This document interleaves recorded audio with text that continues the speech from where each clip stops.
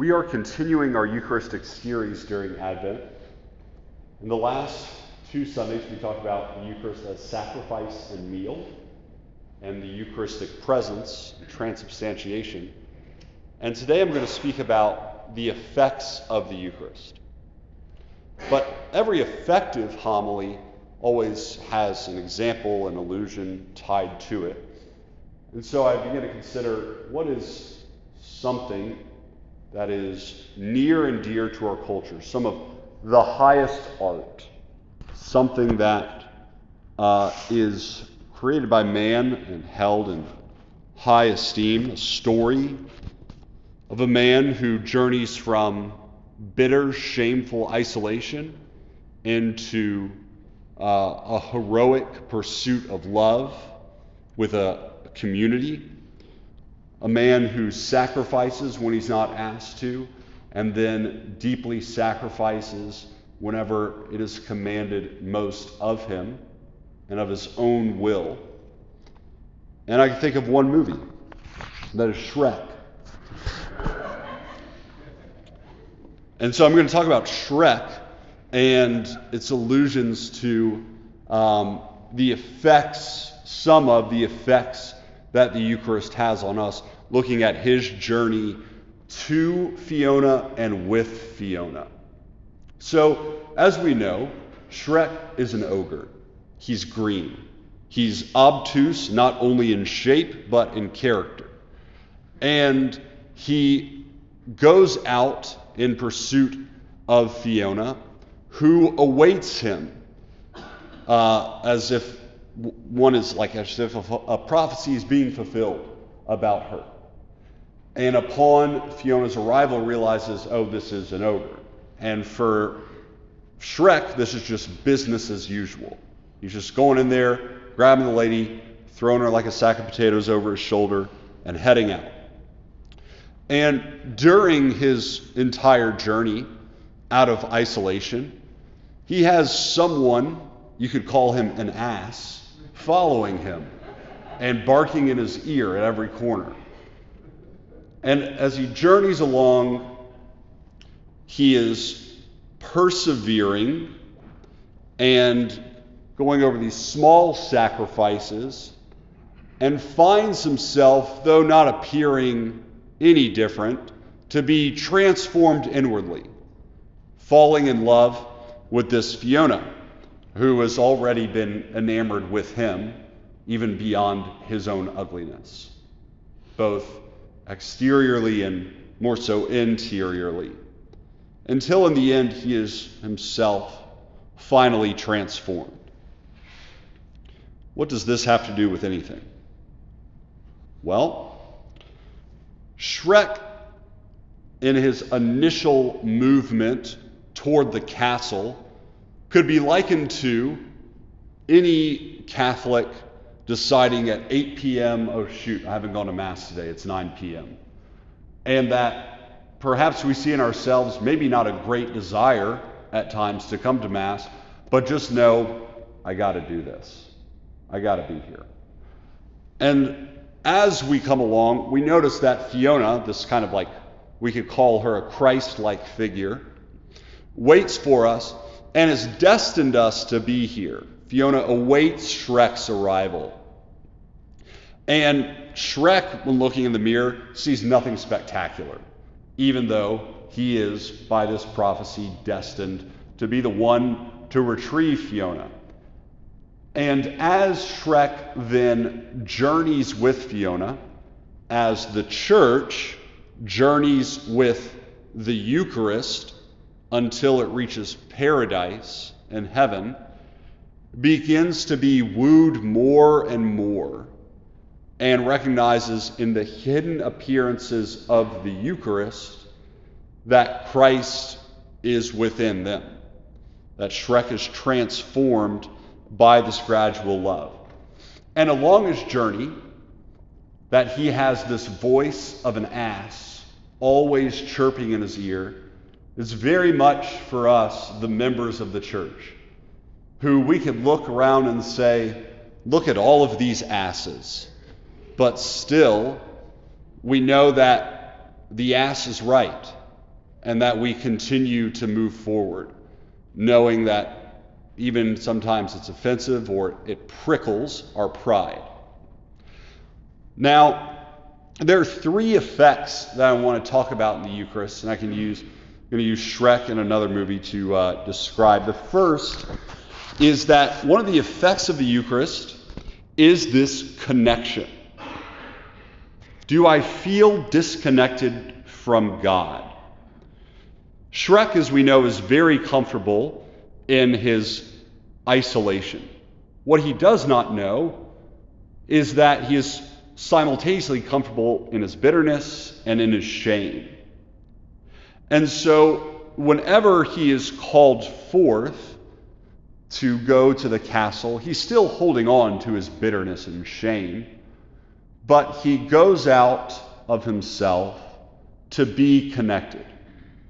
That in the Mass, if we are to be connected to Christ in the Eucharist, and I throw this out there because I'm talking about an effective reception of the Eucharist. And I'm just talking about, we all know what it's like to just go to Mass, have our head in a whole different world, come up and receive Christ in the Eucharist, and act like nothing ever happened. Talking about fostering an effective reception of the Eucharist so that its effects can take its effects in us. But his first movement is an act of the will. It might not be an act of the appetites. It's not something that he necessarily relishes or desires. Shrek is sitting in his swamp, and he's not saying, oh boy, I can't wait to go out and meet a damsel in the castle. He's like, no, I got to leave my comfortable swamp dungeon to go out and take care of business. But in doing that, he not only connects himself with Fiona, but along the way has to connect himself with the ass. He has to connect himself with the church. And so this disconnection from God can only happen through the ass, through the church. It can only happen through the donkey, who guides him onto the way to Fiona.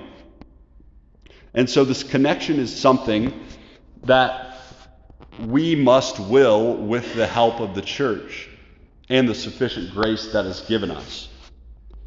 The thing that I'd like to talk about more, though, not only disconnection from God and His church and remedying that, but the effect of curing slothfulness. Whenever we receive Christ in the Eucharist, we come into contact with His virginal, pure, humble, and zealous flesh. Purity, humility, and zeal. To where the more that we give ourselves over to Christ, who gives Himself to us, then what happens is we knock off the rust of the lower loves that we have. Again, note that Shrek, as he journeys more and more with Fiona, becomes more and more in love with her. But he doesn't just walk with Fiona. As he walks, he sacrifices for Fiona. That as I come to the altar and I am sacrificing my attachments more and more, I have a deeper love for the Eucharist. That is, again, healing my heart. Archbishop Fulton Sheen called this expungatory love. That if we're struggling with an attachment to a certain love, we don't just rip that out, we expunge it out with a higher love. That because I love Christ in the Eucharist, I don't love these other things, these other sins as much. I tend to just forget about them. I'll reference another movie, one of America's finest cinematic art pieces. In the last Avengers movie, we're all familiar with the character of Fat Thor. Fat Thor is the one who is disenchanted. He sits on his couch, though, and he drinks beer and he plays video games with his buddies. And no one is getting him off the couch. He, in his mind, is having a great time. He's just living day by day, doing what he wants. The only thing that is going to get him off of his couch is that deeper love. But that deeper love is deep because it appeals to something about Fat Thor. It appeals to him because he's true Thor. It appeals to him because of his origin, who he was, and where he is going. He has to defeat the villain. And so in the Eucharist, we have this like holy nostalgia that makes us wake up, makes us recognize whose we are, the Lord's, and to where we are going to become like Christ. In reception of Holy Communion, if I'm in a state of grace, it causes this, recognizing that we belong to the Lord and we will be like the Lord. And so it wakes us up out of our lull of loving lower things to love sainthood, to love our final destiny. The fourth thing I'd like to talk about in the last is the Eucharist as strength. The Eucharist as strength.